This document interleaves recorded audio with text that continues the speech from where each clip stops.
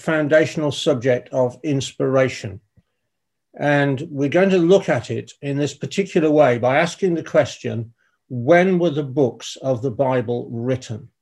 In this first class, the Old Testament, and in the second class with Brother Matthew, the New Testament. And the reason why we're looking at it this way is that there are two answers to that question. Brother Ron alluded to these in his class last night. And the two answers are these. First of all, that the books were written by contemporary prophets at the time of the historical events which the books record. And the second view is that these books were written by unknown scribes long after, in some cases hundreds of years after, the events which they record. And that the names of people who are associated with the books had nothing to do with them. Those people had nothing to do with them at all. And what we're going to see this morning is that biblically, the first answer is correct, and biblically, the second answer is wrong. Because if we ask the supplementary question, who wrote these books? The Bible answer is that God wrote them. So let's start with the foundation statement of the Birmingham Amended Statement of Faith. Brother Ron mentioned the Statement of Faith 2 or 3 times in his class last night. And this is the Christadelphian position on inspiration. This statement, this foundational statement, was added in the 1880s because there were people around then in the community who were questioning whether all of the Bible was the work of inspiration. And our stated belief is that the Bible is the only source of knowledge we have concerning God and his purposes. And that the books of the Bible, defined there as the scriptures of Moses, the prophets, and the apostles, were wholly given by inspiration of God in the writers and are consequently without error. And this is what Christadelphians have believed and proclaimed for 150 years. And it does pose the question, if you don't believe this, and if you don't believe the other things in the statement of faith, such as that Adam was the first man, why do you call yourself a Christadelphian? Because this is what we as a community believe. Now, the other view is the current academic consensus view of the matter, the view of the scholars. It's the thinking of men.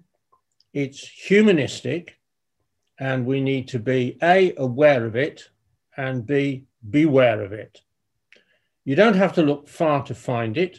All you've got to do is Google something like dating the Bible, and you will find that the current scholarly consensus is that the books of the Old Testament were written during 5 distinct periods of historical time. I'm going to run through these quickly before we get to open our Bibles and see what the scriptures say, just so that we are all aware what is out there and what is creeping into our community. So they start off with what they call the monarchical period, the time when Israel and Judah had kings reigning over them. And the time period for that is 745 to 586 BC. Now, 586 BC is the 11th year of Zedekiah. It's the date of the fall of Jerusalem to the Babylonians. So that was the end of the monarchy. But the start date, 745 BC, is in the reign of Jotham, who was Hezekiah's grandfather. And what this view is saying is that no book of the Old Testament existed in its current and finished form before the reign of Hezekiah's grandfather Jotham. So this is what they think happened. In that monarchical period, the first half of Amos, the first part of Isaiah, the first 39 chapters of Isaiah, and we'll see how they split up Isaiah as we proceed.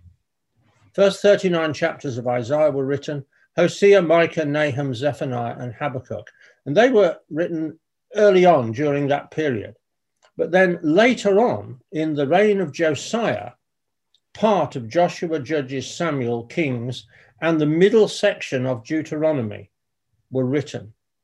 So when the scriptures say that Hilkiah the high priest found the book of the law of Moses in the temple in the days of Josiah, that's simply not true according to this view. The book of the law of Moses, well, no, not all of it, but the middle part of Deuteronomy was actually written, they claim, in the time of Josiah. So it wasn't an original document at all. It was something newly produced, it is alleged, to help Josiah's reform. Then we have the period of the exile, when Israel were in Babylon, 586 to 539 BC. It should actually be 586 to 536, because that's the decree of Cyrus, which allowed them to go back. But during that period of the exile, it is claimed the core of Obadiah. I mean, I beg the question, what is the core of a prophecy that's only 21 verses long? First 4 chapters of Deuteronomy and Deuteronomy 29 to 30. So Deuteronomy 31, which we've read, wasn't written yet. The rest of Joshua, Judges, Samuel, and Kings, the early version of Jeremiah, whatever that was, Ezekiel, 2nd Isaiah, 40 to 55, and possibly early Psalms, 1 to 89. Then we have the time after the exile. Genesis to Numbers from various sources. Now, Brother Ron last night quoted Jonathan Pogson as saying that Genesis 1 to 11 were fables given in Babylon. None of the critics of the Bible who allege all this know of any of these various sources from which Genesis to Numbers are supposed to have been written. Deuteronomy was revised apparently with expansions to chapters 19 to 25, the addition of chapter 27 and chapter 31 to 34 to serve as a conclusion to the Torah. So chapter 31, which we've read, the conversations which that chapter records, with Moses speaking and God speaking to Moses, never happened in Moses' day. It's all the imagination of scribes once Israel had returned back to the land from the exile in Babylon. 3rd Isaiah, it is claimed, was written at this time, and later Jeremiah. Haggai, Zechariah 1 to 8, and then they tell us 100 years later, chapters 9 to 14. Malachi, Chronicles, probably 350, 300 BC, which is the time of Alexander the Great, and the origins of Ezra and Nehemiah. Then we've got the Hellenistic period, the time of the Greeks, Alexander the Great and his successors. Job, Ecclesiastes, Song of Solomon, Jonah, which they call a fictional work, despite the fact that the Lord Jesus Christ says that Jonah was in the belly of the fish for 3 days and 3 nights, despite the fact that the Lord Jesus Christ said Jonah went and preached to the Ninevites and they repented. Apparently, it's a work of fiction. Jesus is not telling us the truth. And the final third of Psalms. There's been no mention in any of this of Psalm 90, the title of which is the Psalm of Moses, the man of God. And then finally, we've got the Maccabean period, 164 BC down to 4 BC, which of course is about the time of the birth of the Lord Jesus Christ. And in that time, Daniel was written, very precisely dated by the critics, 163 BC. We'll see the reason for that later. And Esther. Why do they believe all this? Because the German higher critics who started all this off in the 19th century were influenced by Darwinism. They believe that man started off in a very primitive state and he gradually increased in his abilities and his understanding as evolution developed over the millennia. They absolutely did not believe that the Bible is a divine revelation, and they absolutely did not believe in predictive prophecy. So that when Isaiah 44 and 45 speak about Cyrus as God's Messiah, God's shepherd, that must have been written after the event, because Isaiah couldn't possibly have known that a Persian king called Cyrus would come on the scene 150 years later and overthrow Babylon. So all books which speak of historical events must date after those events. Now, here's a quote from a book called Biblical Criticism, Historical, Literal and Textual, which argues against this modern view. And it says that one of the problems is, quote, the a priori notion. Now, if you don't know any Latin, what a priori is this. You're going to investigate some matter. And before you even start looking at the evidence and doing any research, you decide, first of all, what conclusion you're going to reach. And then you find only the evidence which supports that conclusion. So the a priori notion that nothing in the Old Testament should be accepted as historical fact until it can be demonstrated as such by extra biblical evidence. So they'll accept the writings of Josephus, the Jewish historian, Tacitus, the Roman historian, but they will not accept Bible history unless you can corroborate it. And, says the writer here, this presupposition was combined with a complete ignorance of Near Eastern methods of scribal transmission, a calculated rejection of archaeological data, so anything archaeological that didn't fit, they rejected, and the arbitrary selection of evidence. So these people were hugely biased before they even started, and they decided on their conclusion before they looked at the evidence. Now, we believe that the Bible is the Word of God, and we would cite predictive prophecy and archaeology and the marvelous way that the books of the Bible fit together as evidence for that. So what we're going to do now is we're going to work our way through the Old Testament, starting with Genesis, and we're going to look at the biblical evidence for when these books were written. So can we turn, please, to the Epistle to the Galatians and chapter 3. We're going to look at some New Testament references first to the writing of Genesis, and then we're going to go back into the book of Genesis itself and have a look at the internal evidence. So Galatians chapter 3, the apostle is writing about Abraham and his faith. And in Galatians 3 verse 8, he says, and the scripture. Now, the Greek word there is the word graphe, which is translated scripture 51 times. The corresponding verb grapho is translated 206 times as to write or written. So this is all about writing. And the scripture, the writing, foreseeing that God would justify the heathen through faith, preached before the gospel unto Abraham, saying, in thee shall all nations be blessed. And your margin will take you back to Genesis chapter 12 and verse 3, where that is written. And what this is telling us is that Abraham had Genesis 12 as a written scripture. And when he read it, he learned the gospel. And the gospel told him that through him, blessing would come upon the nations. So if you were to go back to Genesis and have a look at the record of the life of Abraham, you find that very soon afterward, he is bringing Gentiles, Amorites, into the bond of the covenant, Genesis 14, where it says that these Amorites were confederate with Abraham. And literally that means they were possessors of the covenant with Abraham. So from his understanding, from his Bible, Abraham learned the gospel and he went out and preached it. Now turn to Romans chapter 4, where again the subject is Abraham and the promise that God made to him that Sarah would have a son. Romans chapter 4 and verse 21. And being fully persuaded that what God had promised, he was able also to perform. And therefore it was imputed to him for righteousness. Now that's Genesis 15 verse 6. Abraham believed God and it was imputed to him for righteousness. Verse 23. Now it was not written for his sake alone that it was imputed to him, but for us also, to whom it, righteousness, shall be imputed if we believe, if we have faith on him that raised up Jesus our Lord from the dead. So the clear implication is that Genesis 15 was written for Abraham's sake.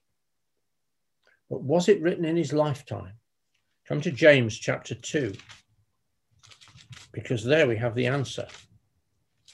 James chapter 2, and just look first of all at verse 8.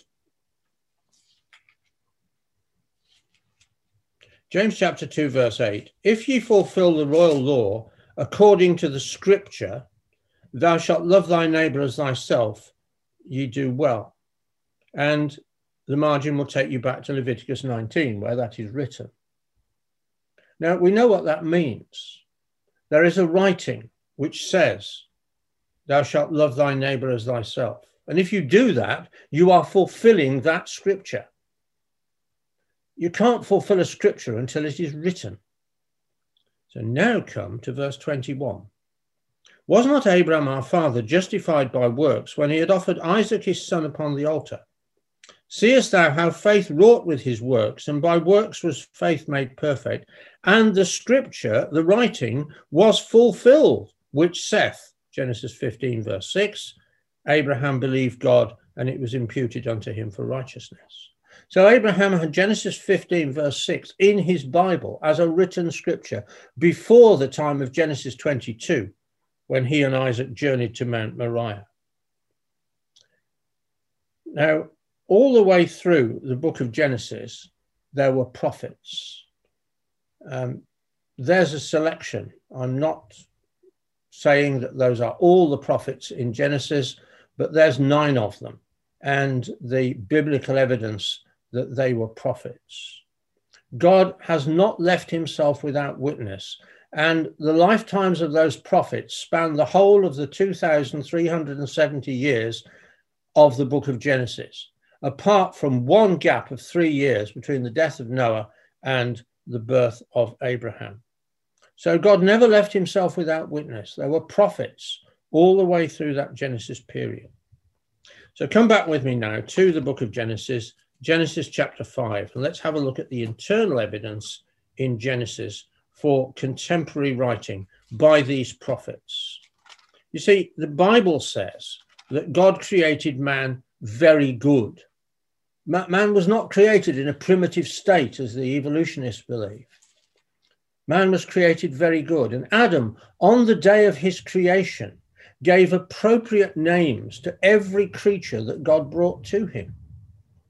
That tells us of a level of intelligence and understanding which far exceeds that the evolutionists propose. So Genesis 5, verse 1. This is the book of the generations of Adam. It's the normal Hebrew word for book. So Nahum 1, verse 1, the book of the vision of Nahum the Elkoshite, same word. And even the critics accept that Nahum wrote Nahum. Adam was contemporary with all the events in Genesis chapter 4 and, of course, Genesis chapter 3 and part of Genesis chapter 2. So why should we not believe that he wrote those things? And interestingly, I mentioned the way that scriptures fit together. If you keep a finger in Genesis and just turn to Matthew chapter 1, verse 1, we find there a quotation. Matthew chapter 1, I shall find in a minute. Matthew chapter 1, verse 1, the book of the generation of Jesus Christ, the son of David, the son of Abraham. So in Genesis chapter 5, verse 1, we have the book of the first Adam. And in Matthew chapter 1, we have the book of the last Adam. Turn now to Genesis and chapter 10. Genesis 10 is the list of all the nations, or the fathers of the nations, who descended from the sons of Noah. And Ham, one of Noah's sons, had a son called Canaan. So we read about the Canaanites.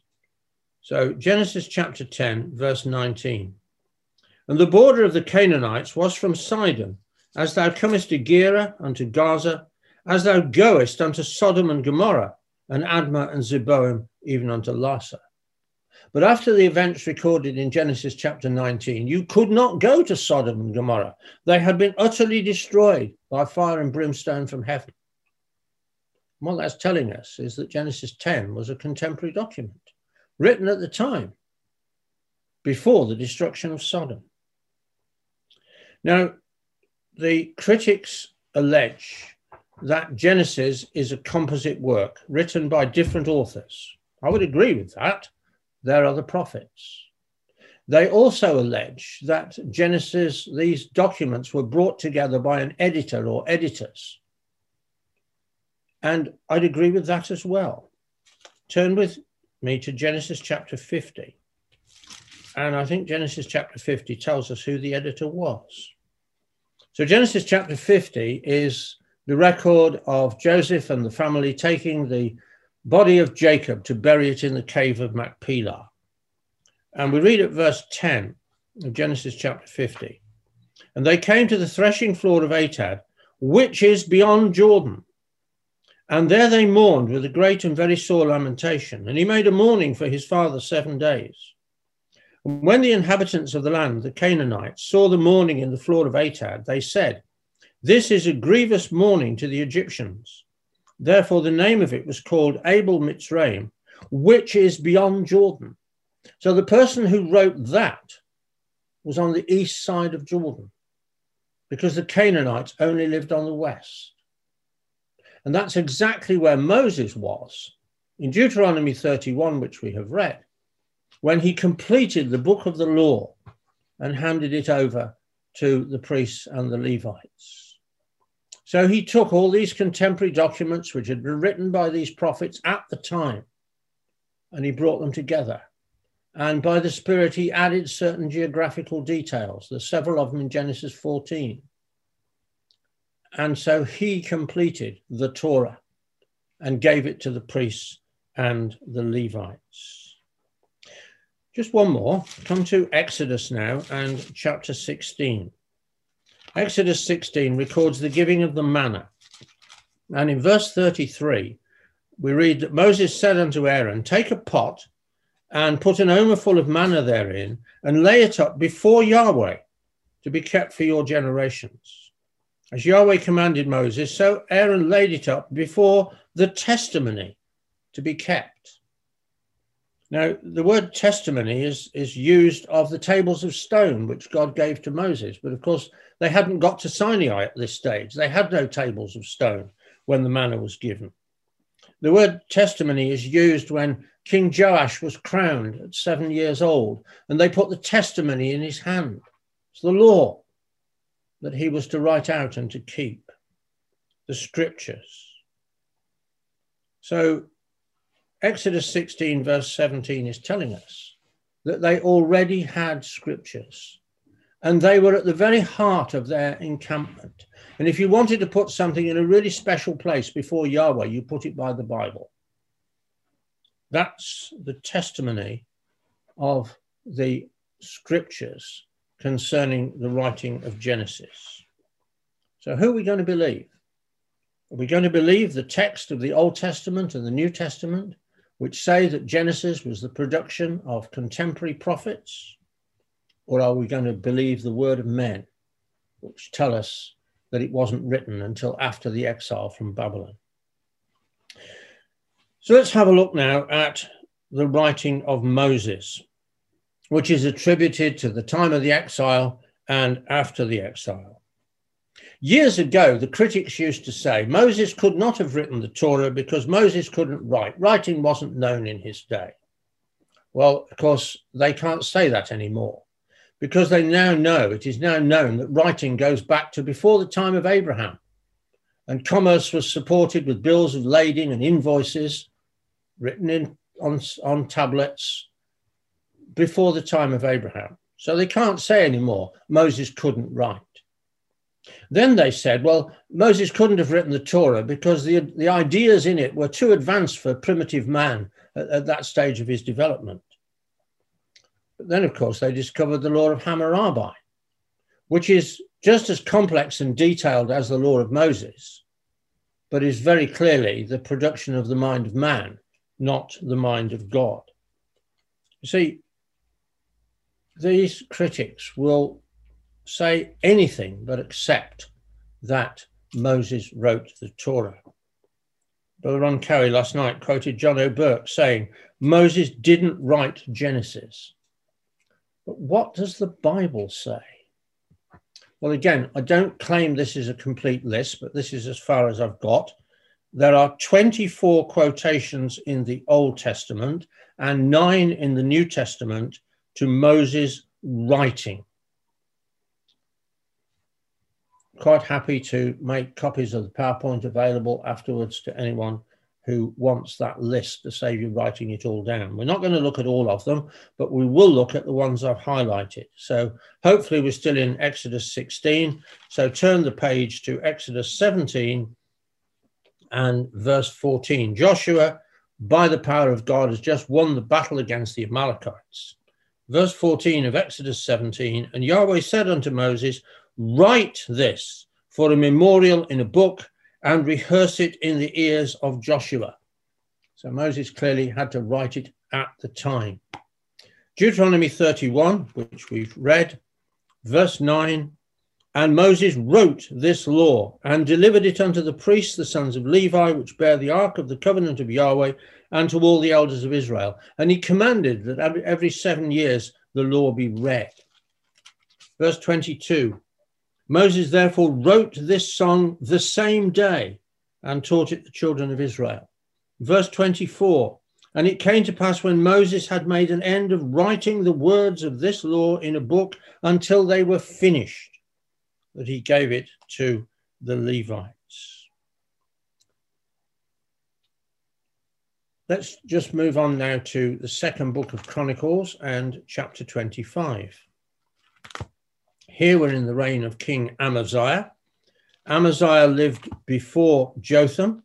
So according to the critics, no book of scripture was complete at this time. So 2 Chronicles 25.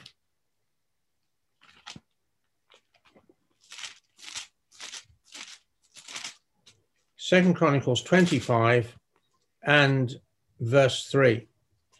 Amaziah's father Joash had been assassinated. So we read in verse 3 of 2 Chronicles 25. Now it came to pass when the kingdom was established to him that he slew his servants that had killed the king his father. But he slew not their children, but did as it is written in the law in the book of Moses, where Yahweh commanded, saying, the father shall not die for the children, neither shall the children die for the fathers, but every man shall die for his own sin. The book of Moses written. Nehemiah and chapter 8.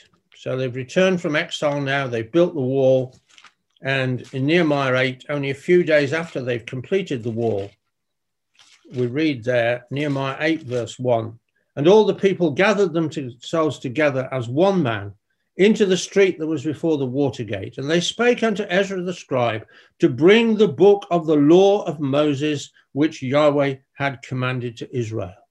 And Ezra the priest brought the law before the congregation, and he read therein. It's the book of the law of Moses. And just one more from the New Testament, John chapter 5. I love this one because it is so powerful. John chapter 5, Jesus is in conversation with the Jewish rulers, and verse 45, do not think that I will accuse you to the Father. There is one that accuseth you, even Moses, in whom ye trust. For had ye believed Moses, ye would have believed me, for he wrote of me. But if ye believe not his writings, how shall ye believe my words? So the internal Bible evidence is that Moses wrote the law.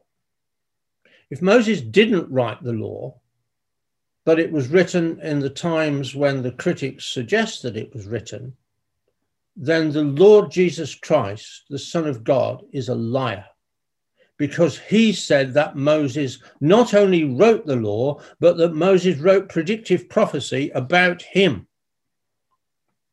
And Peter quotes that in Acts chapter 3. He quotes Deuteronomy 18, where Moses wrote of Christ.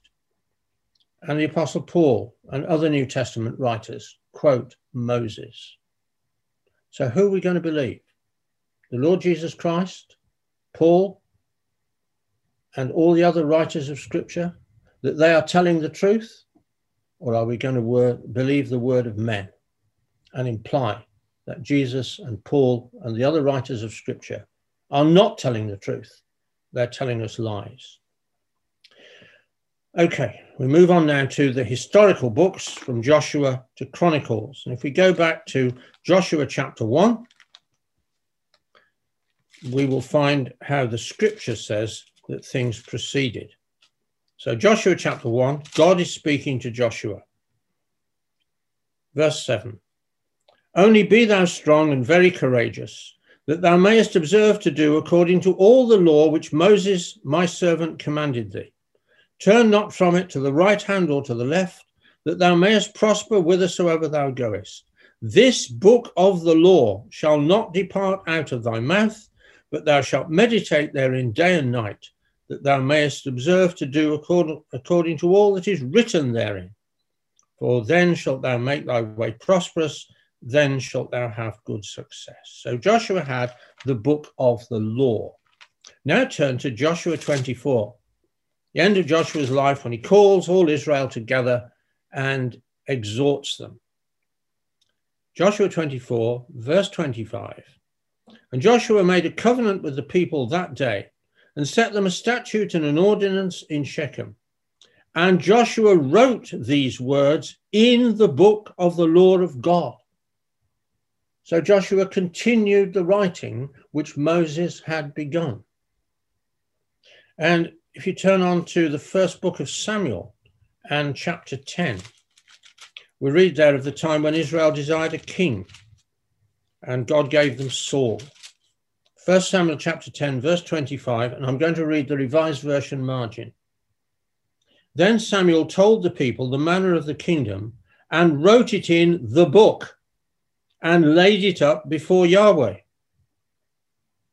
So Joshua continued the writing. Samuel continued the writing. I'm going to take you now through a sequence of passages in the books of Chronicles. So turn to 1 Chronicles 29, last chapter of Chronicles. And the chronicler, and we'll come to who he was in a minute, or they were, the chronicler tells us about other writings. So 1 Chronicles 29, verse 29. Now the acts of David the king, first and last, behold, they are written in the book of Samuel the seer, and in the book of Nathan the prophet, and in the book of Gad the seer. And those three, of course, were contemporary with David. Now move on to the second book of Chronicles and chapter 9. And here we come to the end of the reign of Solomon. 2 Chronicles 9, verse 29. Now the rest of the acts of Solomon, first and last, are they not written in the book of Nathan the prophet, and in the prophecy of Ahijah the Shilonite, and in the visions of Iddo the seer against Jeroboam the son of Nebat? Now, the next king, chapter 12 and verse 15. 2 Chronicles 12, verse 15. Now the acts of Rehoboam, first and last, are they not written in the book of Shemaiah the prophet and Iddo the seer concerning genealogies? So we're building up a whole series of prophets who lived at the time of these kings and wrote down the doings of the kings. Now come to chapter 16 and verse 11.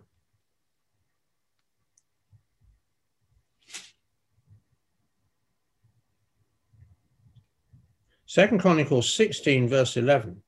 And behold, the acts of Asa first and last, lo, they are written in the book of the kings of Judah and Israel. So what's happening now is that the writings of these various prophets concerning the kings are being collected together into one continuous record, which is called the book of the kings of Judah and Israel. And chapter 20 tells us how this happened. 2 Chronicles 20 and verse 34. And I'm going to read the Authorized Version margin. Now the rest of the acts of Jehoshaphat, first and last, behold, they are written in the book of Jehu the son of Hanani, which was caused to ascend into the book of the kings of Israel. So Jehu wrote the history of Jehoshaphat, and someone who had the authority of the Spirit said, This is a genuine prophecy. This is a revelation from God. This is God's word. We will add it to the book of the Kings. Now come to chapter 32, where we're at the time of the end of the reign of Hezekiah. And here we have another helpful piece of information. 2 Chronicles 32 and verse 32. Now the rest of the acts of Hezekiah and his goodness, behold, they are written in the vision of Isaiah the prophet, the son of Amos, in the book of the kings of Judah and Israel. There's no and. They didn't have chapters and verses in those days. They couldn't say, go to 2 Chronicles 32, 32. What they did have was names for parts of scripture.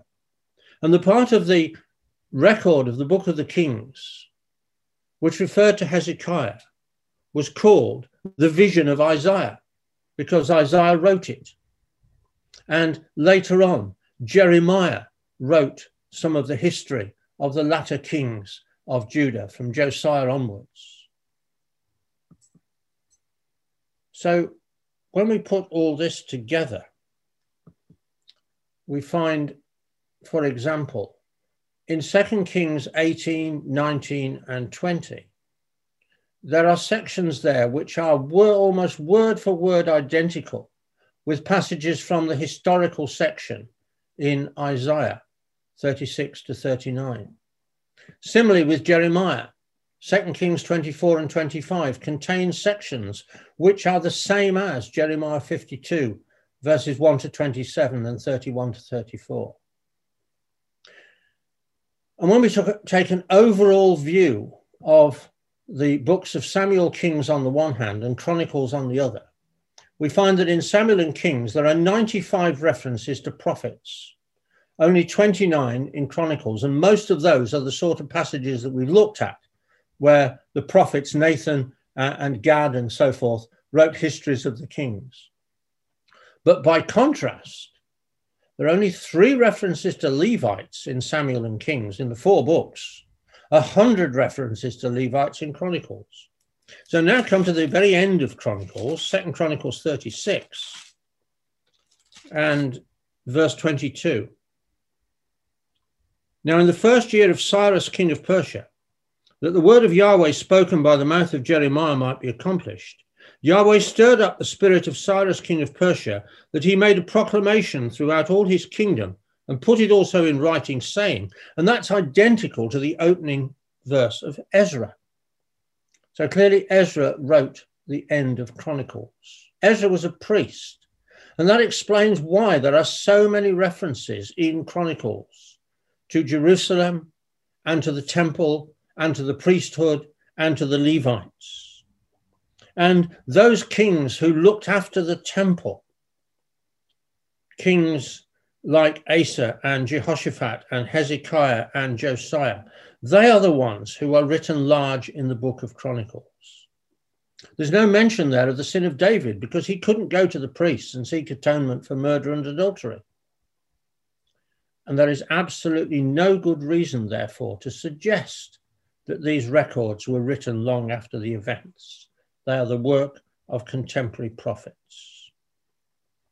Now, what about the Psalms? We saw that the other view suggests that the Psalms were written from the monarchical period to the Hellenistic period. In other words, David didn't write any Psalms, according to the critics. But what does the New Testament say? Well, the New Testament endorses those 7 Psalms as being written by David, actually mentions his name alongside the quotation from the Psalm. And the 5 against which I've put the letters PP all contain predictive prophecy, most of them about the Lord Jesus Christ. So the New Testament is telling us that David did write Psalms. And the claim that the Psalms were not written or collected until 200-ish BC is totally refuted by the Lord Jesus Christ and by his apostles. So again, we have to ask ourselves the question, are we going to believe what Jesus and the apostles said about the Psalms, or are we going to believe the scholars' view? Now we come to Isaiah.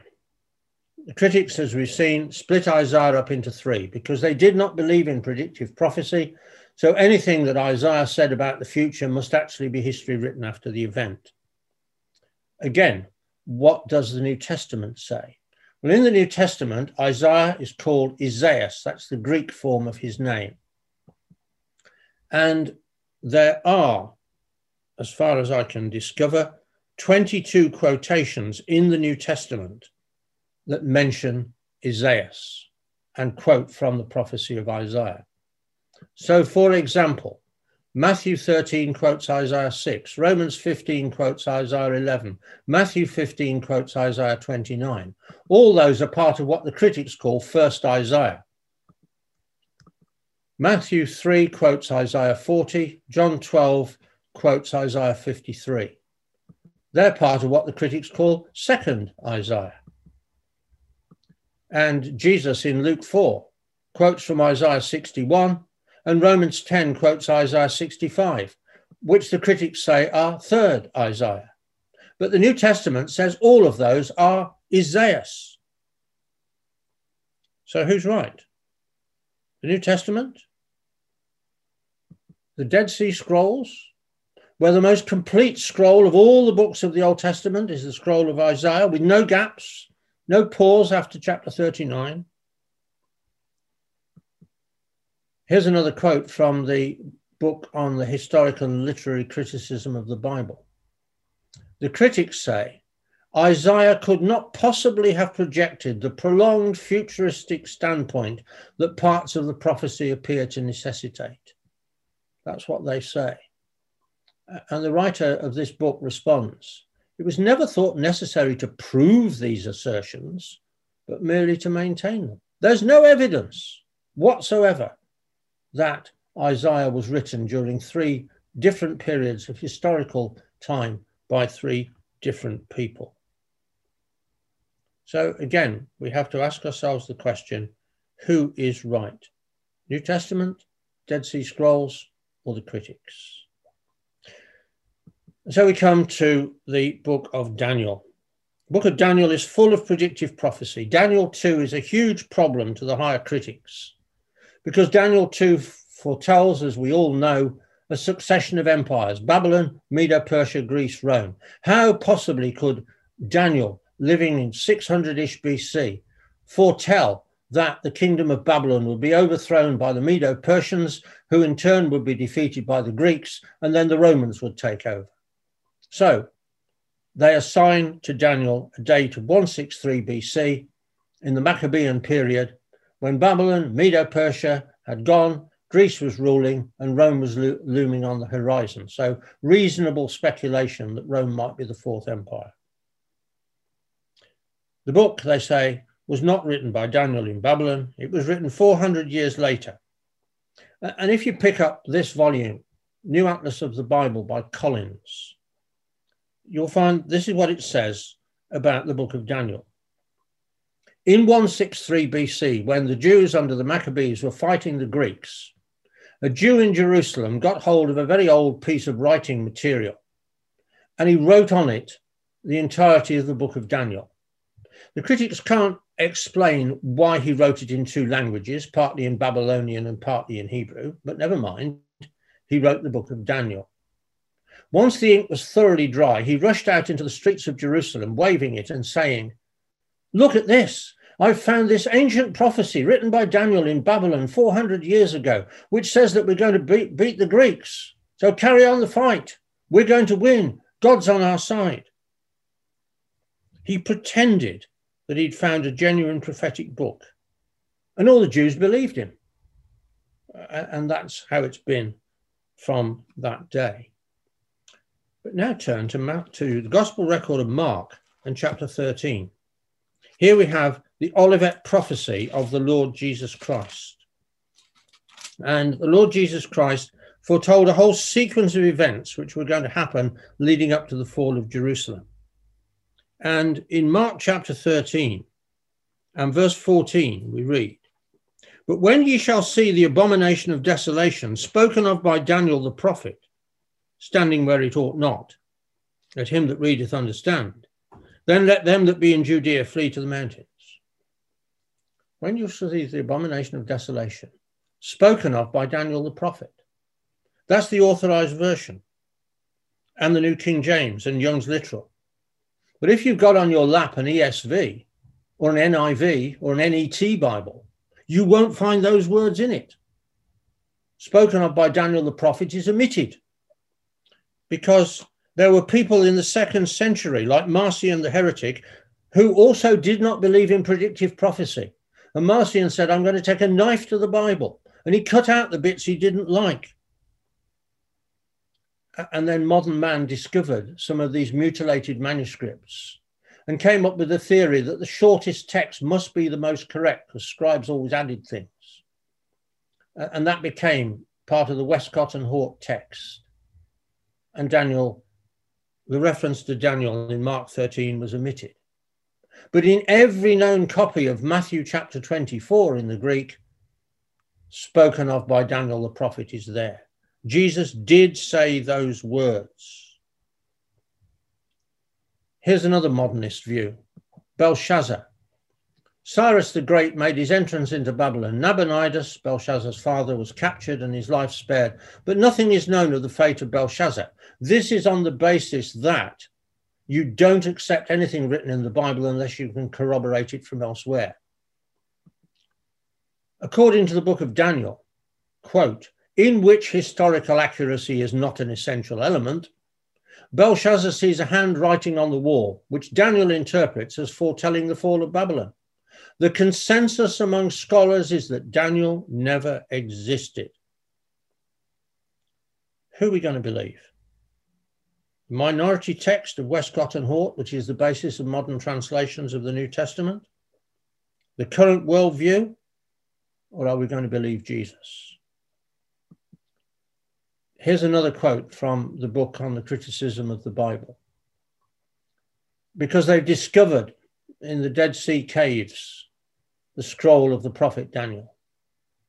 Whatever may be thought about the place of prediction in prophecy, the manuscript evidence from Qumran, the Dead Sea Scrolls, absolutely precludes a date of composition in the Maccabean period, 163 BC, but does indicate one in the Neo-Babylonian area. In other words, the Hebrew of the Dead Sea Scroll of Daniel is telling the scholars this was written in Babylon in the time of the Babylonian Empire, not in the time of the Maccabees.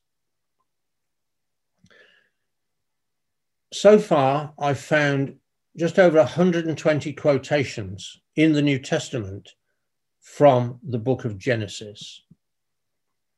And I want to show you how those quotations are distributed. So more than 120 quotations, that's an average of 2.5 quotations per chapter of Genesis.